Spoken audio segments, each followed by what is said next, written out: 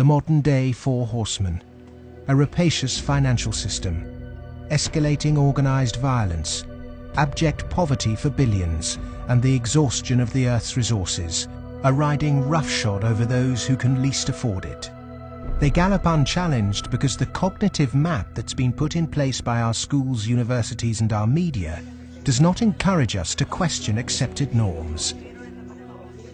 Instead, there is apathy.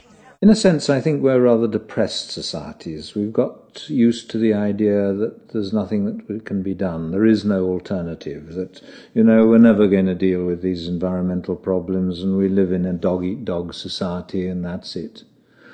I think what we have to take away from this is a recognition that most of these problems can be very substantially improved by making our societies more equal, reducing the income differences, and that also helps us to solve the environmental problems. We can reach a society that is qualitatively better for all of us.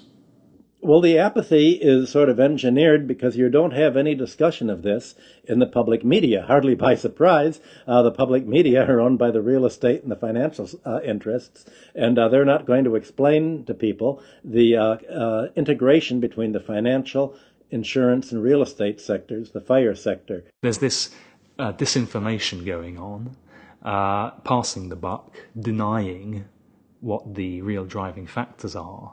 All of these are common strategies. In fact, even in education, you can see that banks have helped to set up universities. They've funded them.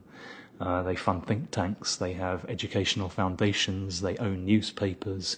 All of this stuff is going on as a kind of propaganda exercise so that the people don't actually work out what the problem is. You should not assume because you don't have a background in economics or in law that these issues are somehow too complex for you.